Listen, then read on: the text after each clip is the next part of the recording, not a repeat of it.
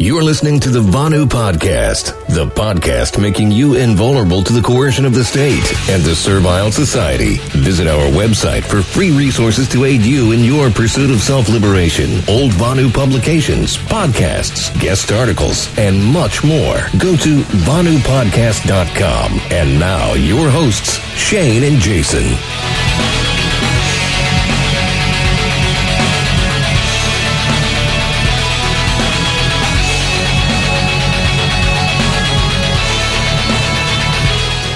And welcome to the Biconik Podcast, the podcast making you invulnerable to coercion. I'm your host, Shane. This podcast is covered by a Biconik no government license, so allows reuse and modification to anyone except for government agents and the pledges thereof. Learn more by visiting biconik.org. So I'm back to recording after my week-long road trip through the Midwest. Obviously, I went to the 7th Annual Midwest Peace and Liberty Fest, but I also got to spend a couple of nights at Ben Stone's house in Ohio. I didn't record any podcasts, but I did go on Brett Veinott's show, the School Sucks podcast, so you should see that episode out in the next week or two. Anyway, today is yet another episode in our seemingly ever-growing crypto-anarchism series. I'm joined again by one of my favorite guests, Jamin Biconik. Jamin is a hardware hacker, permaculture farmer, and an unschooling parent to a few little ones. We'll talk about making homebrew cyber weapons for fun and profit. It's sure to be, well, fun, I hope. So, Jamin, welcome back to the Biconik Podcast, sir. How are you doing tonight? Oh, thanks for having me back, Shane. I'm doing pretty good, man. Good to hear. So yeah, Jamin, it was awesome seeing you and Karen at the Midwest Peace Liberty Fest again, man. It's always great to see you guys, and plus, you kind of gave me a demonstration of some of the things that we're going to talk about tonight. So that's always a good time. I learned a lot more by visualizing rather than just learning, searching my way through it. So I appreciated that. Oh, likewise, man. I really wanted to have some more demo stuff set up there, but I just didn't end up having time to do it all. And then Murphy's Law kind of struck with some stupid things like a cable failure wasn't diagnosed as such right away, and it looked like I had some issue with something else. And thinking maybe for next year to have some more demonstration type things up. Like some of the stuff we'll talk about tonight, like the Pirate Box and the Freedom Box, and in different, I guess, intelligence tools like information gathering and stuff, just kind of signals intelligence. Right. Yeah. And obviously the objective for this evening and a lot of stuff that you do, and you call it as such, and I appreciate that. But basically, hacking tools for Venuans. So it's it's very, very relevant to this podcast, very relevant to what we're talking about, and some of the things we'll be discussing are specifically targeted to nomads, more specifically like people living in vans or in RVs. So it's going to be a fun conversation, man. I'm ready. I'm really excited for it. But we'll start with this. Since there may be some new listeners to the podcast now from the interview I did with the Smuggler and also Ivan the Troll. So for those who don't know who you are, why don't you start by providing a brief introduction? Who are you and what do you do? I guess I'm primarily a researcher and a tinkerer with a little bit of entrepreneurship thrown in. I've did some IT back in the early 2000s. I'm, pretty much hack schooled using the Trivium method. I basically don't. Took a break from the industry and started working on the permaculture sites that I've worked on, including the place I am now. And I got back into doing some of this stuff, doing an education project that I call Neuron, and it is basically a complete turnkey open source Linux-based educational system for kids and people that are new to Linux. The one system that you have has, that's the flavor of Linux that's on it. Right. So you're familiar with how it's set up. So it's very, it has the everything. It's like a Swiss Army knife that someone can just go and experience all Linux has to offer without kind of having to do all the configuration to get everything to work and everything. Right, and I will say on that note, so this is your baseline Linux to try to, like, people who are coming from Windows or Mac and haven't used Linux before. And I will say I've been using it for the past 3 months or so. Used it a lot more than I thought I would. I mean, yeah, it's it's a nice slick machine. So I'd certainly recommend it, but I'll ask about this momentarily, or I guess we can talk about it now, since we're on the subject. But you also have the seriously locked down ghost pads, right? Why don't you talk a little bit about those and what features those have? Yeah, those have a complete firmware replacement with a heavily audited open source project called Core Boot.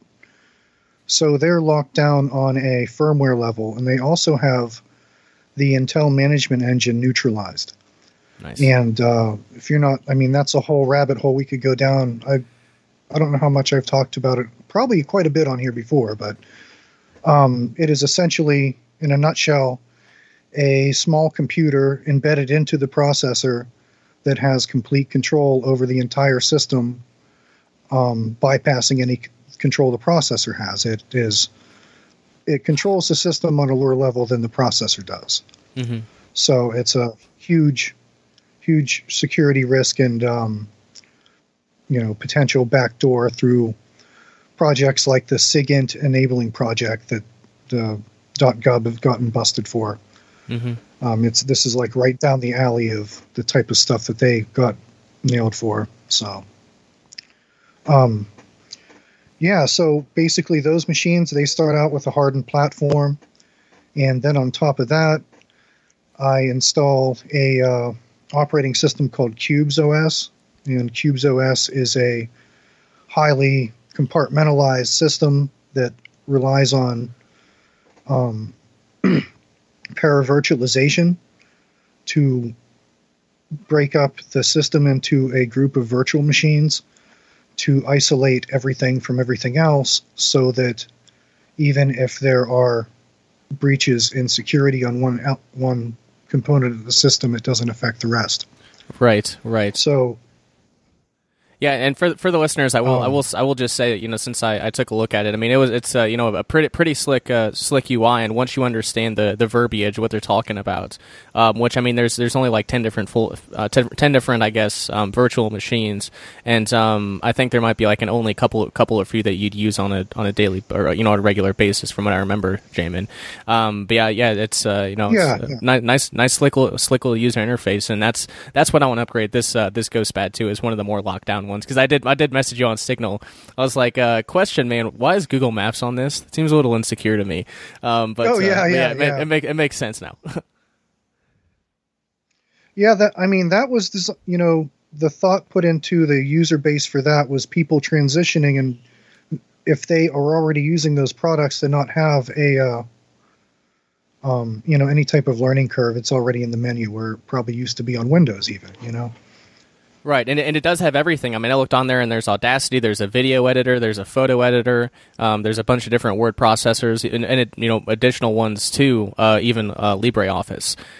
So I mean, it's got pretty much anything you would need. I think, yeah, like I said, I think it's a great introductory tool to Linux. And I would still even think that even though that's not one of the most secure ghost pads that you sell, it's still probably a whole hell of a lot better than Windows, right? Oh yeah. I mean, it's. That one you have there is Debian based. I actually transitioned to Xubuntu, the base of them, just because of how slow Debian can be when it comes to integrating new drivers and stuff into their system. And I actually expanded the gaming capabilities a lot. So I have models that are completely set up to run Steam as well. So they can run Steam, and Steam at this point has thousands of Linux compatible games now. Okay, very nice. So the more secure gaming platforms are coming too. Awesome. So I guess is there anything else in in relation to ghost pads that you're working on that you'd like to tell the listeners about? Just basically working on expanding the model line. There are other compatible units that are compatible with the firmware modifications, and sometimes it's a little bit of R&D to actually make it happen. Like there's always caveats that you run into when you switch to a different board and work with trying to get it to work. I've already, like, there is a workstation laptop. It's actually the one that I showed you at Fest that I had the GPU in that I was using as the cracking system. Well, those are compatible. Yeah, and that's a big screen too. It's a big laptop. Oh yeah, that's a 17-inch mobile workstation that can have up to like a 8 gig NVIDIA 980 GPU in it. Nice. So it's still, fairly powerful. Yeah. But yeah, so that would really top out the model line. Here, can you hold it 1 second? Sure, no problem.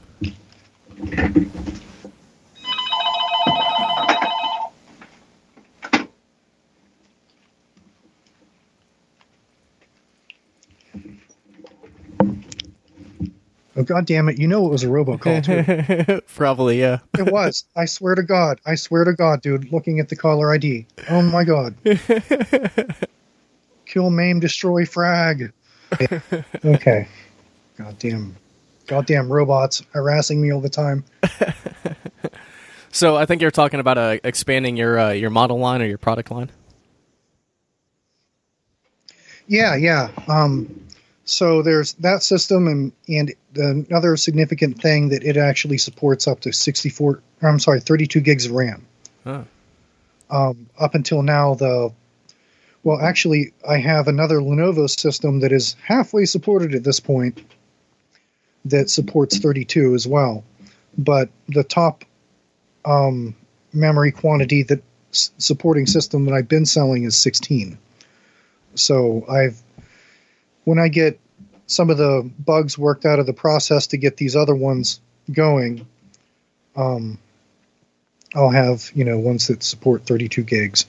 And really with cubes, it makes a big deal of difference, because if you are running it as a full-blown desktop replacement, like right now I'm running for my search and pretty much most computer-related tasks except for gaming and maybe media editing or something. Mm-hmm. Like I'm running a T420 with 16 gigs and a quad-core i7 hooked to a 4K TV. So I can really easily max out the memory if I start opening up a ton of virtual machines and filling all those pixels with different virtual machines doing stuff. So I frequently have to go and thin out browser tabs or whatever to have enough memory to start a new virtual machine. So 32 gigs would be really nice for that use case. But for your typical use case as a laptop, to do just like the private research and stuff like that, where you're not, I'm talking about, I'll have maybe 3 or 4 of the core app virtual machines running, and I'll have browsers in each of them, and they'll have 30, 40 tabs a piece in each virtual machine. So you have to be pretty extreme to maximize it. Right. Yeah, that's great to hear, man. So I know that obviously you take custom orders for these ghost pads. If people want to get a hold of you and buy something you already have made, or put in a custom order, how do they do that? They can just go to my email. It's Jamin at semisynthetic.net, and just shoot me an email. If they want to, after that, swap PGP keys, I can do that, and we can go from there. Fantastic, yeah, and I would certainly recommend. These are great deals for laptops, and obviously security is something we've talked about very much on this Crypto Anarchism series. So definitely do pick up a ghost pad. I definitely do recommend it. So. I suppose we can go ahead and kind of get into it here, and we've kind of already alluded to one of the subjects we're going to touch on, and that is Wi-Fi cracking. It's kind of funny, man, because I reached out to you. It would have been maybe like September of last year, and I was in an apartment with no Wi-Fi, and I sent you a message and said, just curious, how difficult is it to crack a Wi-Fi password? And you kind of gave me an explanation, and at the time I thought about it. I read what you put, and I was, no, it's not worth it. I'll be all right. It's not that big of a deal. But it would have come in handy if I would have known how to do it back then. And for a van nomad on the road, being able to get into Wi-Fi networks would certainly be handy. So I guess first off, for those who may not be familiar with the concept or the idea, what is Wi-Fi cracking, and what tools, software, hardware do you need to get started doing this? Well, Wi-Fi cracking is taking the encrypted transmissions between an access point or even between clients and finding some way to decrypt it and make sense of the data. So there are a handful of different ways that it can be encrypted, and if there are strong passwords used, they are fairly good encryption. Like WPA2 is fairly good if you have a strong enough password. But a lot of people don't, and a lot of people keep default passwords, and a lot of people use common passwords, and a lot of people add common strings of characters onto common passwords. So, like, even brute forcing the password is sometimes doable, but that's really the worst case scenario. Like, you don't want to try to do that. That's that's not very fun. So what you do is you have a system that monitors the network, and you're basically looking for a certain negotiation between the client and the access point, and that negotiation is going to give your program clues as to what the hash is. So, and it's going to make it a lot easier to crack. So what you do is you can either have a system passively just sniff the network, and typically the way this is deployed against people is they have a sniffing system, and when you get home all your devices connect. So basically as soon as those devices connect, it has these opportunities to, grab a handshake, or after a power outage, or, just think of any time where your devices are just meeting each other again. Right. Even if you turn one on, So, so that's, passive scanning can find that out. So once you have that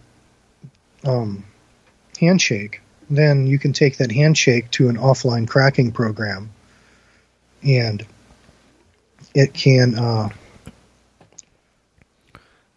with enough GPU power, usually crack it after, a certain amount of time, depending on how strong the password is. Right. But, So there's all those variables. Right. So I guess what tools, software, or hardware does someone need to get started? I know the setup that you showed me was that laptop with a 17-inch monitor, and there was Hashcat, and I'm sure there was some sort of a Linux version that you had to have for that sort of function. So could you tell us a little bit about what tools someone would need? Sure. I mean, that system was actually running a experiment that I put a bunch of stuff on. But if I was just using it for that purpose, I could even put a dedicated drive in there for it, but I would either be using Parrot Linux or Kali Linux for these purposes. And I'm kind of test driving Parrot Linux right now. I was turned on to it by a customer that really likes it, so. Okay, and what would the and just out of my own curiosity, what would the differences be between Parrot and I guess Kali? Well, on the surface, And really that's, I've barely scratched the surface on either of them. There's so many tools, but on the surface, Parrot it has more tools, and it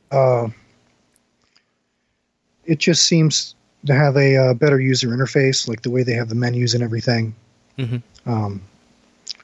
But I also I've used Kali a lot, and I have a Kali on a Raspberry Pi that was also there, that I had hooked up. And typically you would use a system like a Pi to do the sniffing. But, there's another element to everything. And I was just talking, firstly about the passive sniffing. There are active attacks you can do to force a handshake. With the wireless tools included in either of those distributions, you basically weaponize a laptop or a single board computer with the right wireless chipset. Wow. Okay. Because you have to have certain chipsets. You have to have certain chipsets to do what's called packet injection. And if you have a supporting card like that external card I showed you, that was Velcroed to the smaller ThinkPad, right. The smaller GhostPad ThinkPad. Yeah. Well, that supports packet injection, and so does the chips that I swap into the GhostPads to get rid of the Intel chips that are in there. So I actually upgrade the GhostPads with a wireless card that can do packet injection. So what packet injection can do is it can do all sorts of things like, well, first of all, it can deauth. It can send packets. It can basically send a signal that's telling the router and all the clients to disconnect each other. So that's an attack that you do to force a handshake. Right. So you basically use that capability, and there are a handful of utilities that are usually used to do that. But once you go to doing that, you have become detectable, because intrusion detection software can detect stuff like that. Like someone's getting an alert. Okay, really? If you do it in the wrong place.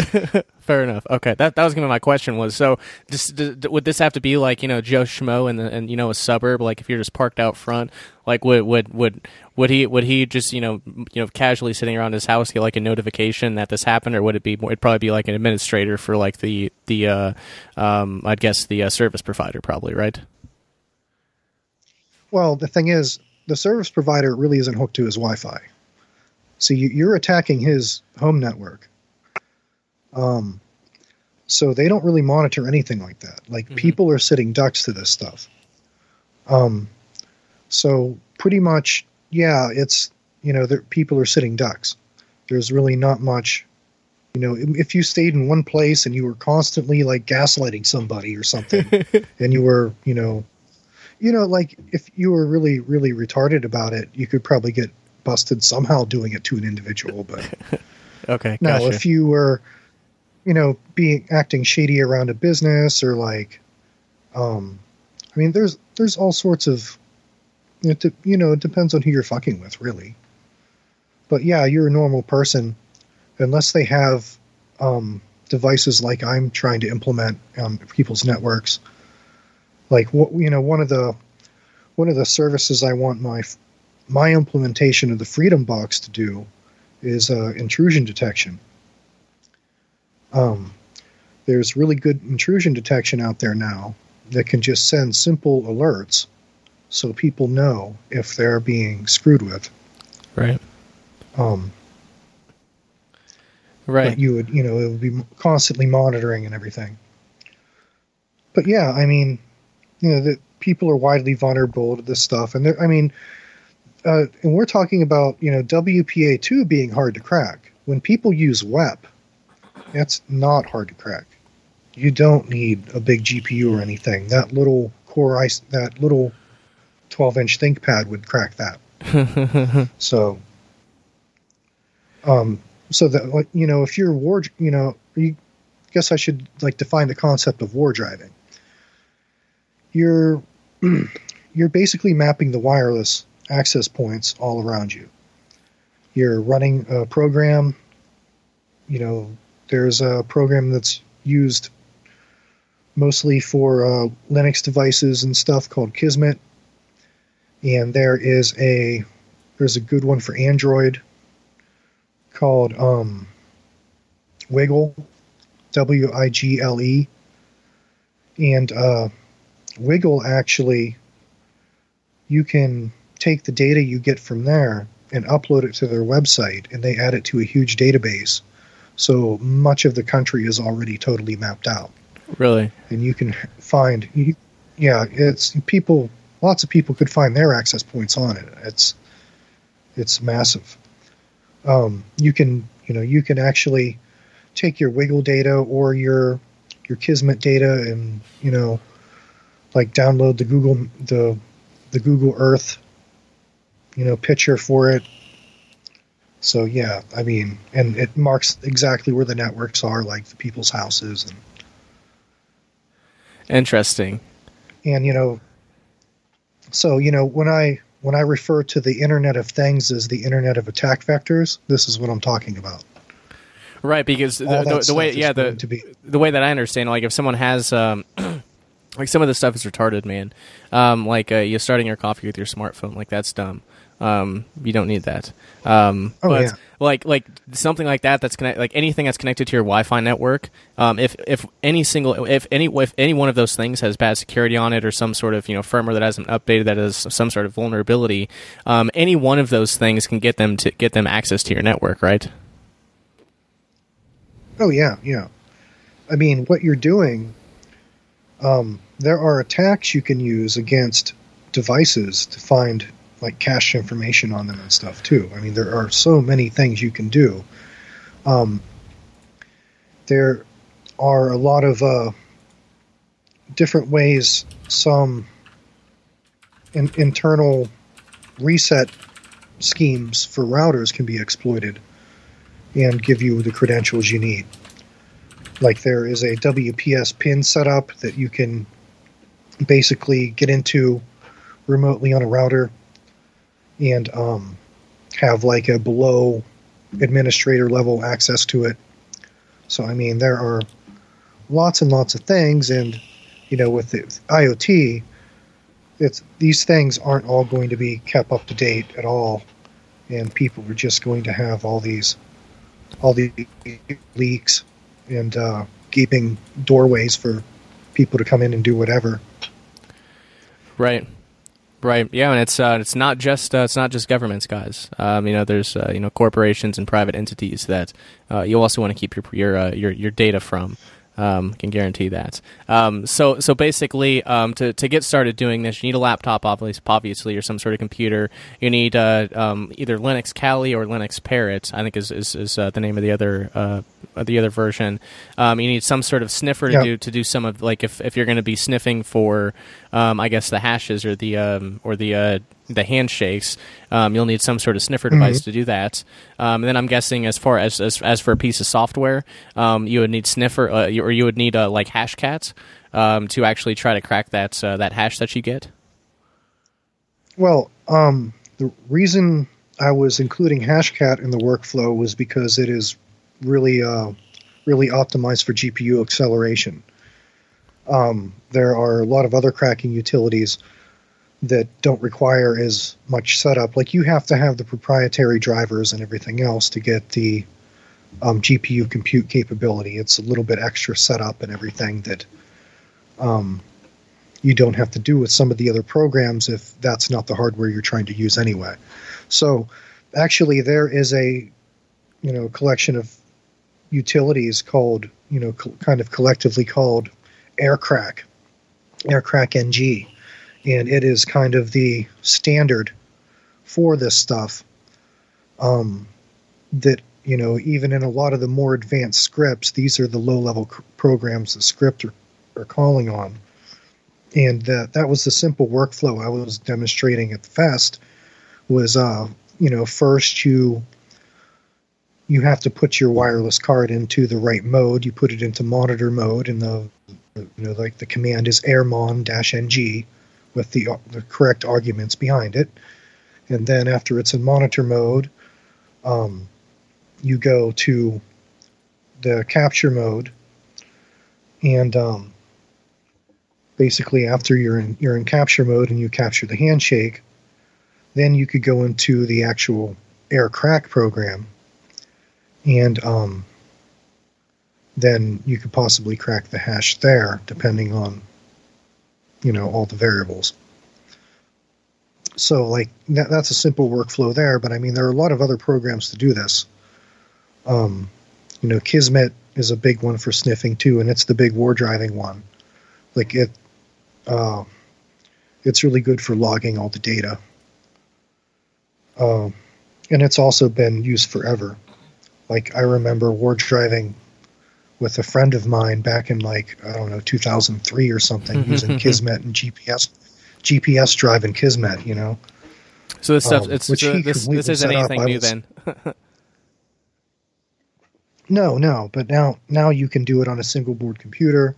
And I mean, admittedly, like he was ahead of the curve because he had a car computer before anybody else did and stuff. But that was one of the reasons he built it.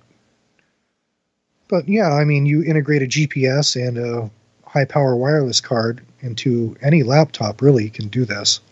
Right. It can do the information gathering. It's just that with something like a Raspberry Pi, they take very little power, and you can take a USB battery pack and power them with it. So you can make this little thing that fits in a shoebox, or you can disguise it multiple different ways, and you have a device that can do a bunch of different things. Like all the stuff I'm talking about, from the Mycroft AI it's capable of, to the Pirate Box, to the Freedom Box, to a Kali Linux electronic warfare weapon. You know what I mean? Like the same principle applies, and you basically swap out SD cards to do all that. Okay. After you set them up.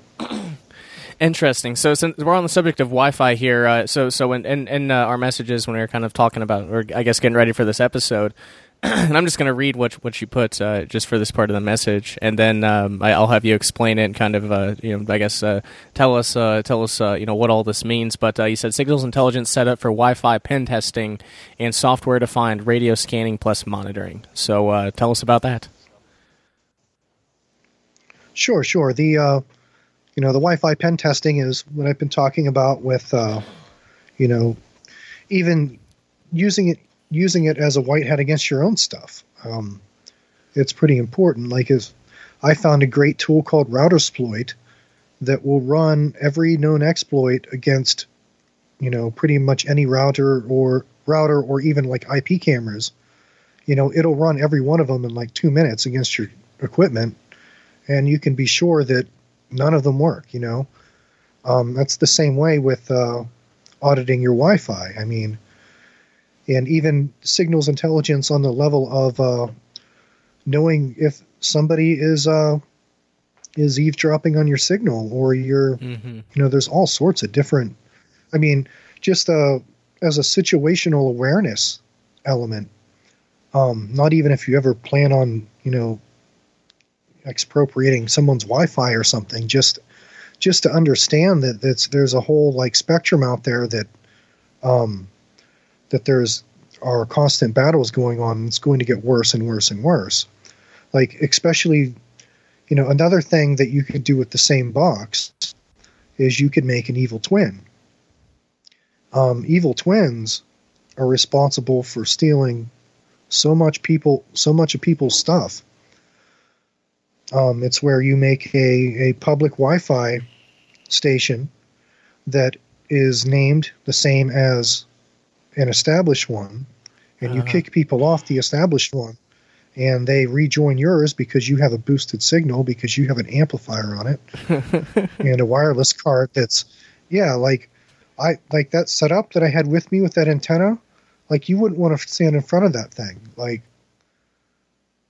that could overpower pretty much anything if I was a bad boy enough to plug it all in and turn it on. But, Right. I mean, I'd never do anything like that. But Of course not. No, never. Never. It's just for demonstration only purposes. Educational purposes yeah, only. yeah, only in my Faraday cage. Right. Only in my Faraday cage. So yeah, I mean, what you're explaining there is basically counter surveillance, right? In a way, at least. What's that? I didn't. The Skype was glitching. So yeah, what you're explaining then, like watching for if you have a little box that can monitor all the traffic coming into your network as a way of defense. It's basically a means of counter surveillance. Sure.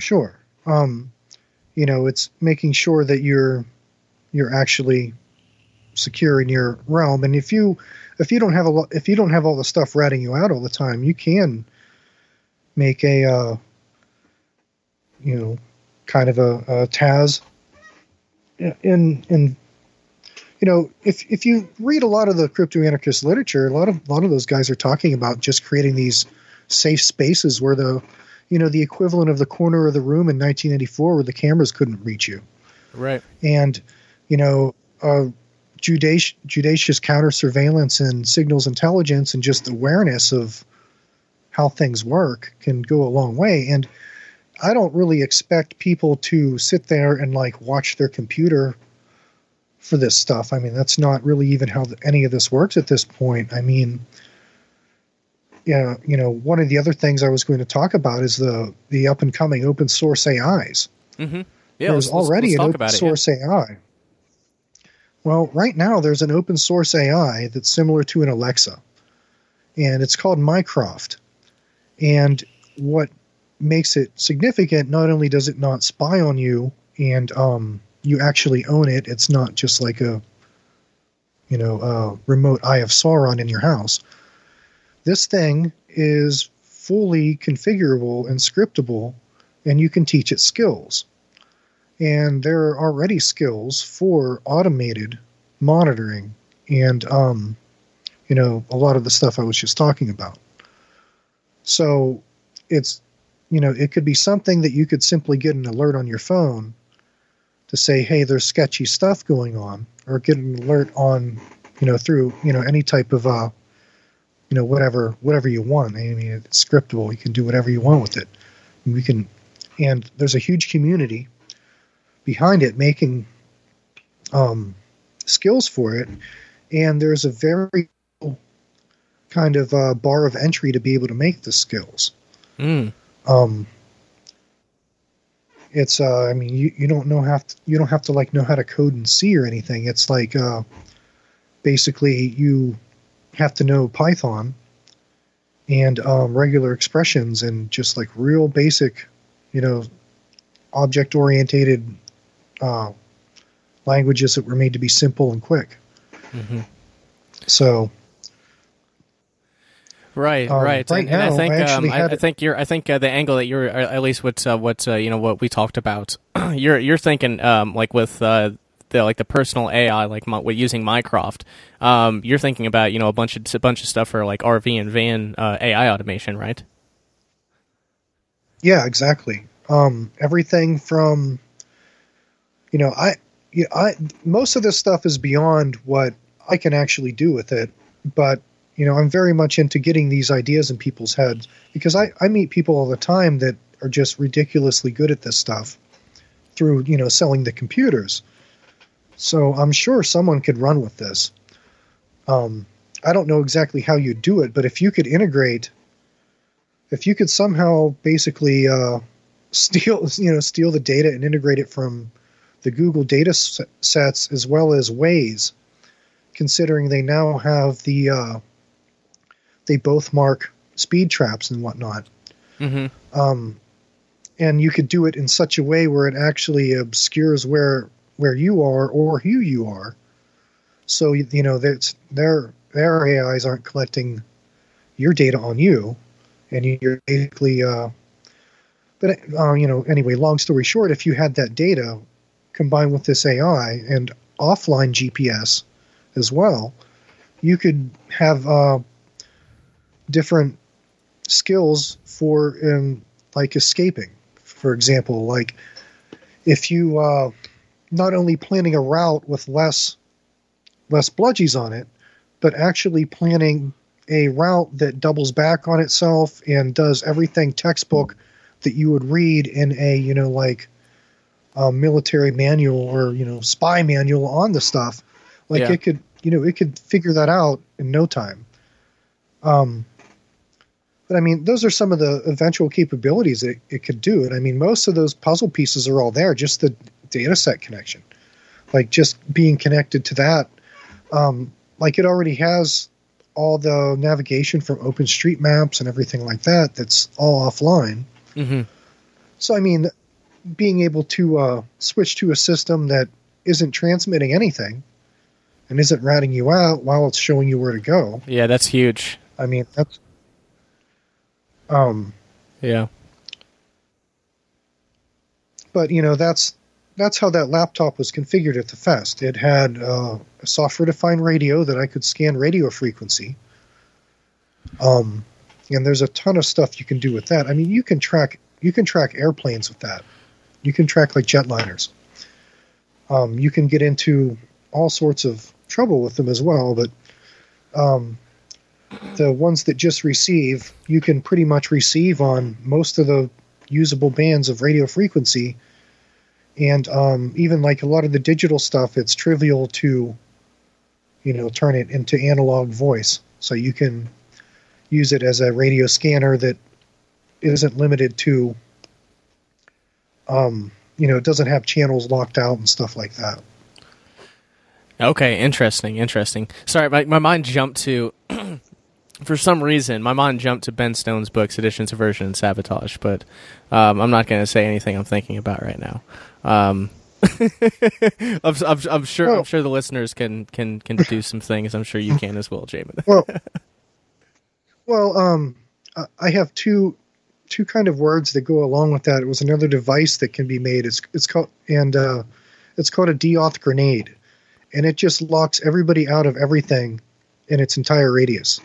Wow. Until it runs out of batteries. Like, oh yeah, and that's trivial to make, and that's like, that's through menu options and probably Kali and Parrot at this point. Oh yeah, Parrot even has all the car hacking tools in it. Okay. Tell us a bit about tell us a bit more about that. I guess more. So obviously there's the stuff we've discussed already, but what else could you do? Like a mobile Venuan van nomad hacker. What other cool things could you do? Cool or necessary things from the road, I guess.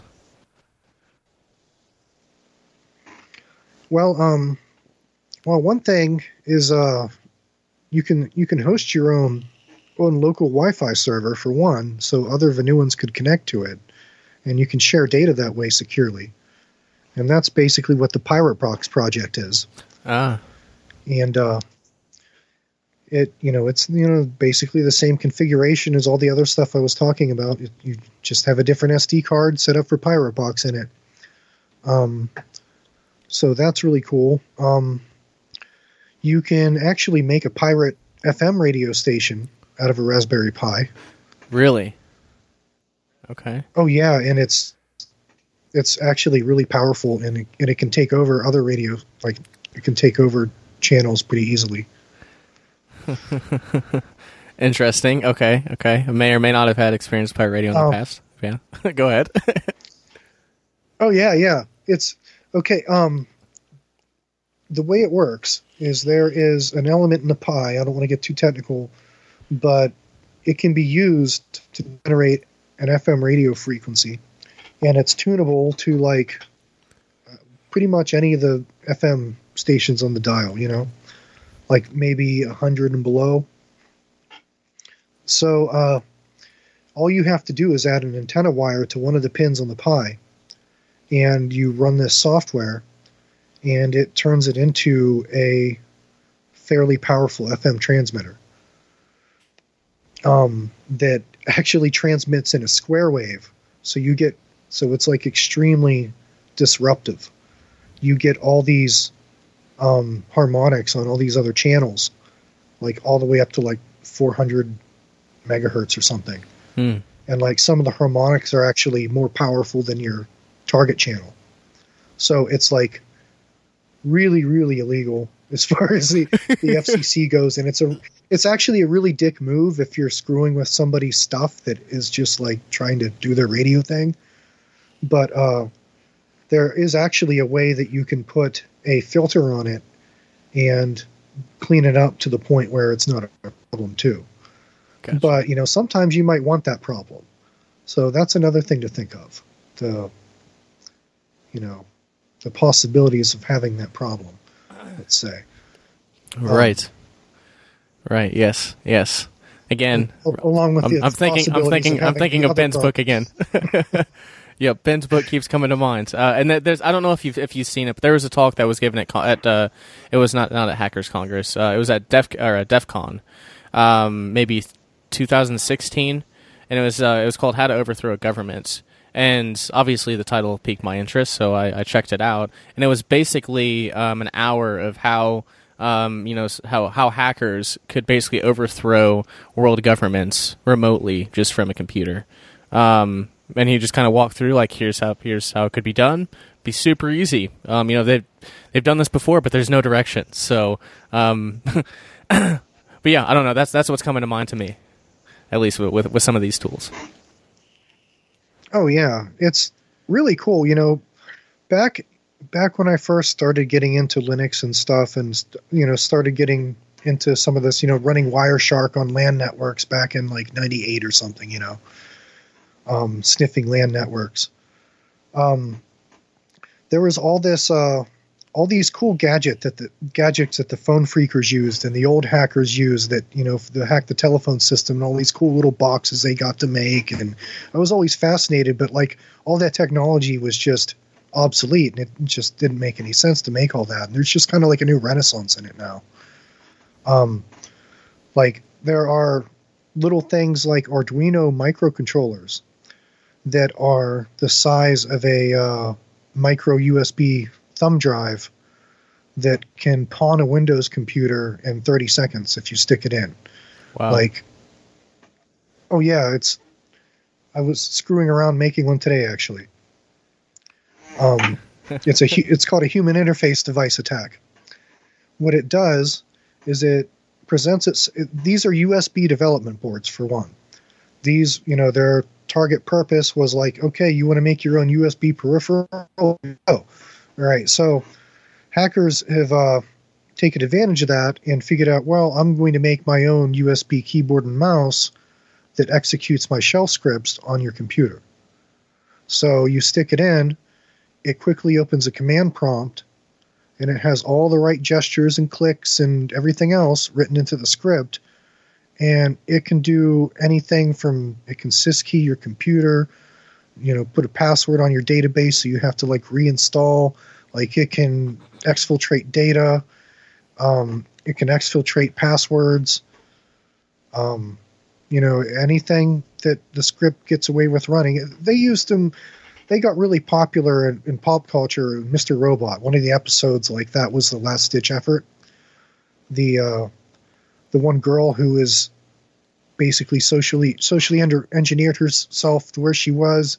Like she had this thumb drive and stick that in if all else fails and just turn the computer on type thing. Mm-hmm.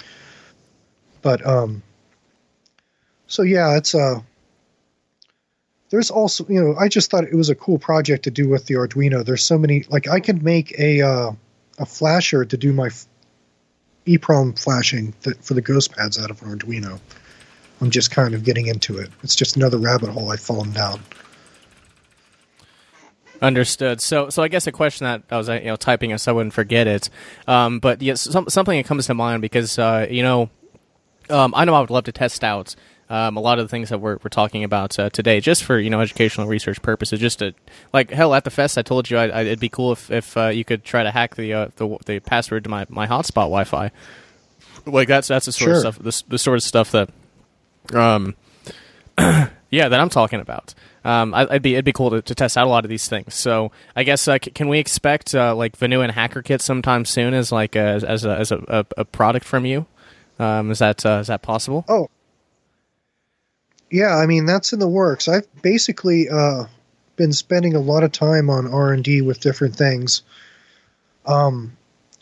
Everything from the Linux game boxes to this type of stuff. I've had a concept machine that I've made for myself numerous times throughout the years that has been kind of like one of these hacker boxes that also had like a lot of information in ebooks and just kind of like a emergency laptop type of thing.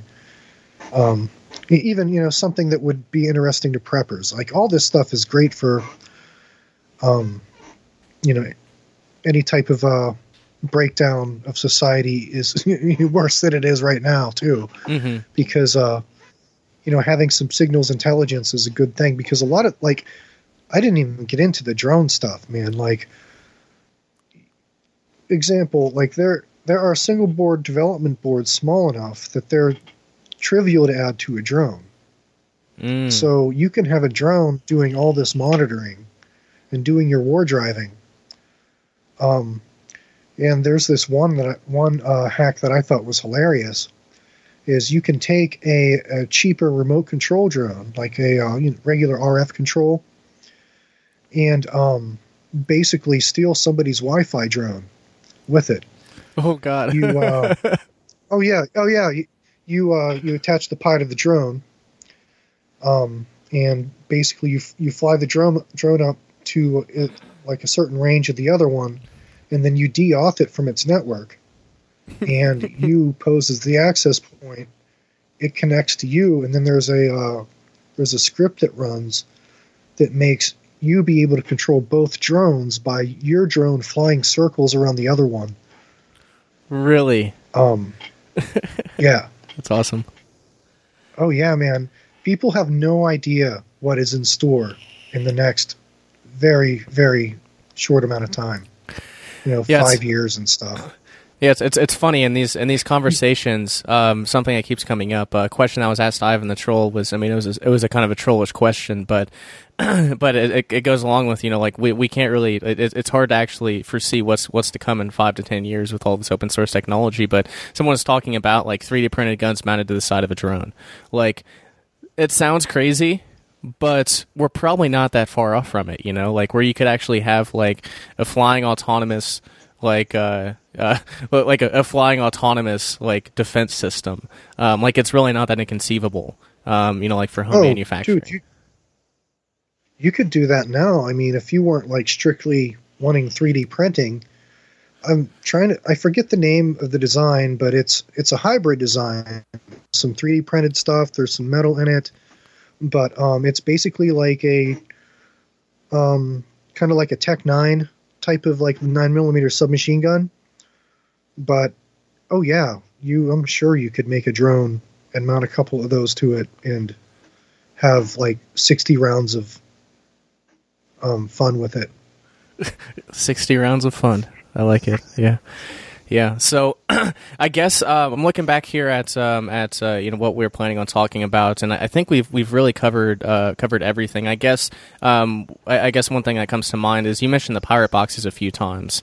I guess there's also freedom boxes. So do you want to spend just a minute here, sure, laying out the basics of those and kind of what the capabilities are?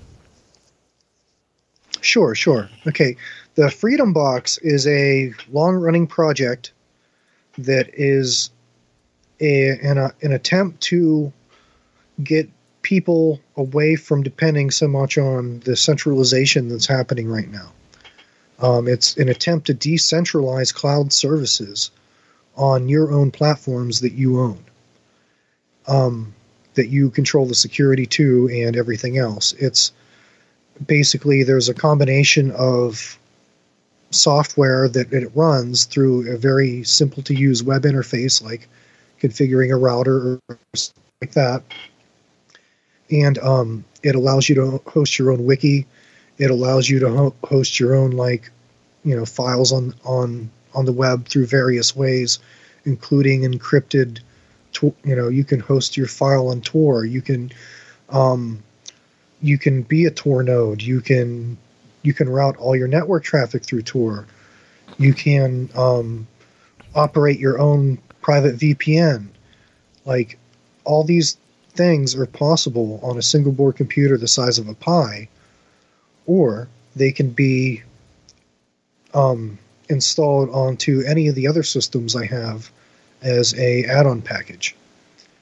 One of the systems that I really think would be, kind of like, think of a home server that would serve all your media and host your personal cloud stuff and act as your home theater PC. Like, so that's kind of, I've built a few platforms like that. I've actually sold one of my prototypes, and the person liked it. But yeah, it's very simple to just deploy the Freedom Box stuff right on top of a home theater / gaming PC that's Linux based, and have all that stuff at the same time. Right. Now, depending on your level of security you want, I mean, there's more secure ways to do that. It can even be deployed as a virtual machine. So, I mean, there's different ways. I'm still doing some R&D to see which is the best way. I've done it both ways. I've deployed them as applications, and I've also deployed them as their own virtual machine that's completely isolated. So, I just need more time to flesh things out to decide what I'm going to focus on more. But yeah, they personal wiki, clouds, personal cloud storage. I believe there's document sharing. And well, yeah, that's the personal wiki. Oh crap!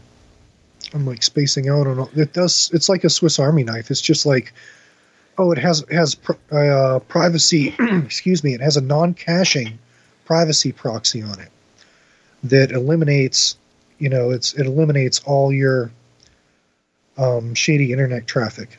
It eliminates ads before they even hit your browser. Nice. Stuff like that.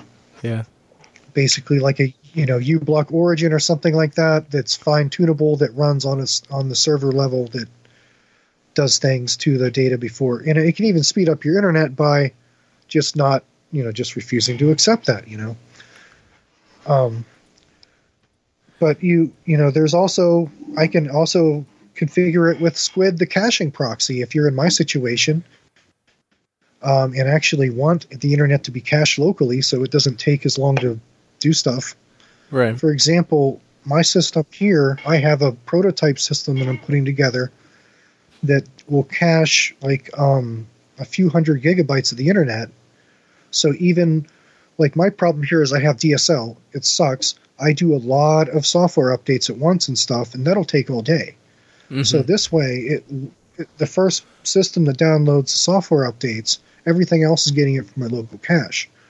The Freedom Boxes can be configured to do that with just, adding Squid instead of using, I think it's Privoxy it has on it. So, I mean, like, and Squid has all the content filtering too.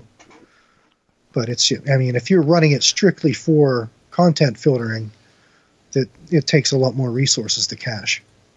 Gotcha. You know what I mean? Yeah, that makes sense. That certainly makes sense. But yeah, go ahead. I know. I kind of refer to all this stuff as, the realm of personal information systems, and it's not really something that it's not really a market that exists so much in the like servile society, because it's very easy for everybody just to go buy what's off the shelf and have no concerns for any of the security or the privacy or anything these systems bring to the table, the modularity, the reproducibility, like any of the stuff I do, anybody can just do too, and do for people like I'm doing. I mean, that's the whole point of this. Like, I don't do anything proprietary at all. I don't want anything like that's not even my philosophy. I'm trying to, a lot of this is propaganda of the deed. People see me out there with a big wireless antenna doing all this crazy shit. they start thinking about this stuff and start thinking about, well, maybe I should learn how to do this. And, it's the same thing with, basically one of the biggest reasons I'm on social media. I loathe social media, and I loathe the data that I've given it, but the propaganda, the deed that I've done on there, man, I've got a lot of people to disobey a lot of things, or helped on their path. Yes, certainly. So I guess I want to ask you about it. It kind of came to mind right now, and it's kind of along the same lines that we've been discussing. But I'm sure you saw, and and obviously, like, I see it, kind of a chuckle, but there's still kind of a fuck you at the same time. But that the U.S. Government wants to ban end-to-end encryption apps like Signal. I'm sure you saw that today. Oh yeah. Give us your thoughts. I don't know how far that's going to go. Well, I mean, they can't ban math. It's just mind-boggling. And what it's showing you, really, are the apps that the SIGINT enabling project didn't get its claws deep enough into. The technologies that weren't already completely compromised down to, the attacker just running like a collection of scripts to own your shit, I don't know. I think if they make that type of encryption illegal, it'll just be hidden under weaker encryption. Because it's still kind of overwhelming. I mean, that's a real possibility there. I don't know. There's so much stuff that relies on strong encryption right now too, that it's almost kind of like, old man yelling in the wind or whatever. Right. And I can't remember who said it, but I mean there've been plenty of people who've said similar things, but basically that they're trying to, like, so there are these handful of events where the iPhone encryption is so strong the government can't break it, so therefore we have to weaken everybody's security to for those very small amount of so-called threats. And obviously we understand that for what it is. They're trying to make privacy illegal. That's what it is. They want to have their eyes and ears and everything. And encryption works. It's as Paul Rosenberg said. The encryption works. There are bad implementations, but the encryption works if it's installed correctly. I don't know. We'll see. I don't know. It's kind of like all the talk about banning cryptocurrency, right? They can't really just do that. They could, but it wouldn't be. It wouldn't work out well in their favor, I don't think. Just as this certainly wouldn't either lead to. If the United States does it, the Five Eyes intelligence, those other countries might attempt to do the same thing, and they've tried to do the same thing. So it would lead to just an overall more insecure internet. And a lot more people, as you put it, would get owned. Oh, it's terrible, man. I can't even imagine, like, oh my God. There are, I'm sure there's encryption standards that are used daily. Excuse me. In just basic administration, like SSH and secure shell, like a lot of remote connections to computers to configure them and manage them and stuff. Like, right? Yeah. I can't imagine. Yeah, and if you've got to think, like, if a company has a good IT team, they're going to do everything through, like, secure FTP, and all of that. As far as I understand, all of that stuff is encrypted. Like, the internet is built upon encryption. That's how we do all of our e-commerce transactions. That's how we do all of this stuff, is because encryption exists. So I don't know. Maybe if their end goal is like the collapse of society as we know it, then maybe they will ban it. Who knows, right? Well, some of the language I've kind of gleaned from it is more like they're going to go after companies that have products that are using it. How do you go after an open source project that doesn't have borders and doesn't have, everybody could space on the project one day and new people could pick it up the next day? How is that going to work? It's like, any open source insurgency, like, all the king's men have failed to do anything about them. As far as doing anything about them actually existing. Mm-hmm. Yeah, that's true. That is very true. Very true. But yeah, I don't know, just something I saw today, and I mean, obviously, like, if obviously in the 90s, PGP was considered a munition. That's common. It's somewhat common knowledge nowadays. But it's Sure. always been a threat. It's always been a threat. And that's why, Well, I wish a lot of these open source projects would be further along. I wish some privacy stuff with Bitcoin was done already. I wish a lot of these things. I'm really impatient, but at the same time, I mean, it takes. Yeah, it's stuff takes time. Takes time. Well, and it's a lot different scenario than when there used to be more restriction on encryption. Like, I remember when you could get a 64-bit or 128-bit version of Netscape Navigator because of the export restrictions on encryption at that time.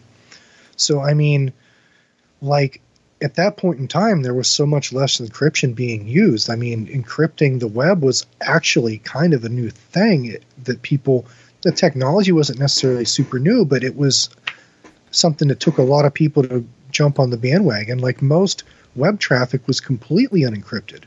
Like, not at all. Like, you could use a sniffer and see everything. Like, you're like shouting down the street. You know what I mean? So yeah, and then SSL came along, and they have the different standards for import and domestic use, and that was, I just can't see how the whole industry could even return to those days. It's just way too proliferated now. Right, and I guess and I forgot to get to my point, but I was talking about how it's been a long time coming to this place. We've got all these tools. Just got to be fucking thankful that we have them, because for the longest for some time, cypherpunks, a lot of blood, sweat, and tears to bring these things into fruition. So things aren't perfect, but we're I don't know. The cypherpunks have always been a couple steps ahead of the reactionary state. So that's certainly. Yeah, certainly a good thing. And I mean, also looking at there's another thing that came to mind. You're talking about how the beginning of the internet was, everything was, a lot of it was unencrypted traffic. It kind of brings a thought here, like a parallel with Bitcoin, that people just kind of assumed it was anonymous. But it's not an easy thing to have encrypted anonymous information on the internet, right? And now, like, there's like with Bitcoin, there's a realization, like, holy shit, this isn't private, this isn't good. And then there's a lot of projects that are coming up around that. So I don't know. It kind of seems like the parallels with Bitcoin and the internet are very much the same. Kind of the beginnings, the lack of focus on privacy, and also just, I don't know. I'll stop there and let you give your thoughts if you have anything. Oh, sure. Well, definitely. And the thing is, these tools are so easy to use now. I mean, it used to take a lot of work to do a lot of this stuff, and now it's, clicking checkboxes and copying and pasting things from here to there a couple times, and you're configured for, really strong encryption that works. And I mean, I think what needs to be overcome, though, with people is everybody has a futility switch, where the perceived futility of the situation makes them not want to act. Mm-hmm. Like, if you've resigned to yourself that you're going to drown and you're going to stop trying to tread water, well, then you're going to drown. Right. And there are some attitudes that are prevalent that really interface with that futility switch with people. The attitudes of, I don't have anything to hide, or I'm not doing anything, or I keep anything I want to hide out of that realm. They don't understand the real implications of things, especially with the emergent technologies like AI. And they don't. There's a lot of confusion about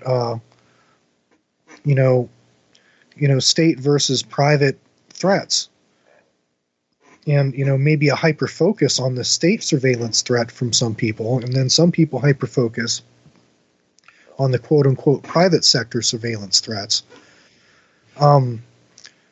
So like a lot of the people who hyper focus on the state surveillance threats, they feel it's completely futile to do anything about it, so they just don't do anything about it. The people that hyper focus the other way, a lot of the times have the complete opposite, equal but opposite reaction, I guess you'd say. Mm-hmm. So it's a lot of it is just a change of attitude, and that only comes about from people understanding the situation. There is a great YouTube channel from a hacktivist that goes by the Hated One. He has a great video on the Intel Management Engine backdoors, but he's done some recent videos on facial recognition and just the implications of the interconnectivity of the private surveillance state just by itself, without even factoring in the quote unquote state sector, public sector. Mm-hmm. And of course, if you're consistent even with like agarist class theory, we don't really have a private IT sector. It doesn't exist. We have a good old American fascist IT sector. Mm-hmm. So it's like it's America's trademark version of fascism. Right. And you said that guy's YouTube channel was the Hated One? It was the Hated something. Yes. Okay. Yeah, the Hated One. Okay, cool. I'll have to check that out. That sounds interesting. Oh yeah. Cool. But and there's another video you might want to check out, or just maybe put in the show notes, that will go a lot in detail about what I'm talking about with IoT and how ridiculous some of that is and how dangerous it is. Mm-hmm. There's a dude named Brian Lunduke, and he has a talk that he did at some Linux IoT conference called "How the Internet of Things is Going to Destroy Us All." Okay. But yeah, that would be some good information I'd like to spread it. Okay. Yeah. Oh, it's worth watching the whole thing. I mean, but it talks about a lot of the things that, some of the starry-eyed people talking about how great it's going to be to have your house connected and everything must be ignorant of, because once you understand this stuff, it's just none of this stuff, the way it's happening, becomes a good idea. And if you could take it in isolation and it wasn't happening in this environment, it would be great. Like, right. For instance, maybe, there are people like myself, like independent technologists or whatever you want to call us, that could take open source projects and do this stuff for you where you own your house. Well, you own, that AI. Well, the AI only answers to you. It's not snitching on you, or, you have it hooked to OpenHab, which is all your automation for your house.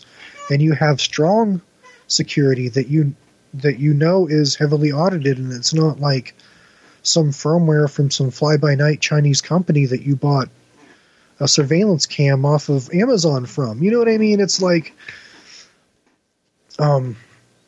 which are, constantly being hacked. I mean, the whole Wi-Fi surveillance camera thing, you're basically giving somebody skilled, all your surveillance data. Right.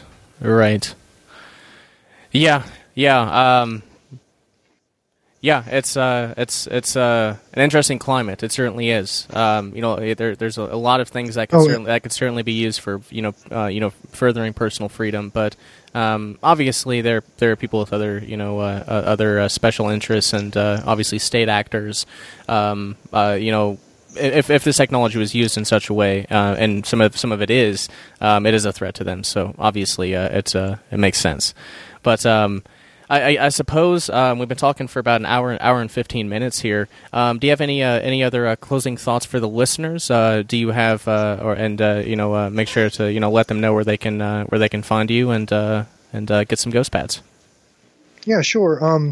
Again, the email is Jamin at semisynthetic.net, and don't really have any good closing comments. You have my brain in gear now, thinking about something. I'm all spaced out. Let me think. Oh yeah. I guess I could send you a couple good YouTubes I found doing some research for some good YouTubes to send you of some how-tos. And one of them, this dude goes by Nullbyte, and his YouTube show is called Cyber Weapons Lab. And he just goes through, everything I talked about and a lot more as far as the interesting stuff that we were talking about. Mm-hmm. And, gives tutorials on how to do it all. And he has a great website, too, that you can follow through the links there. But, yeah, as far as tutorials go, they've been some of the best. So I'm all about trying to spread the skills and get people interested in this stuff. Right, yeah. All it takes is a little bit of interest, and the crypto-anarchist world will suck you in.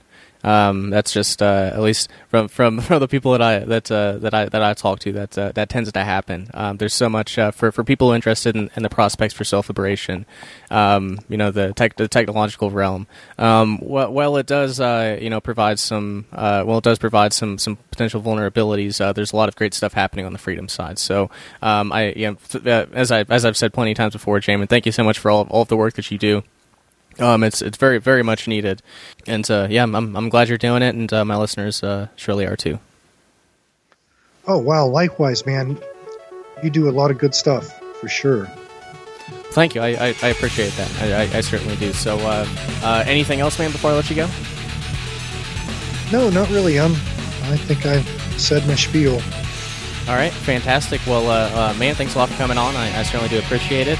And for the listeners, please do check out the website, VolneyPodcast.com, for podcasts, articles, guest articles, old Voney publications, and much more.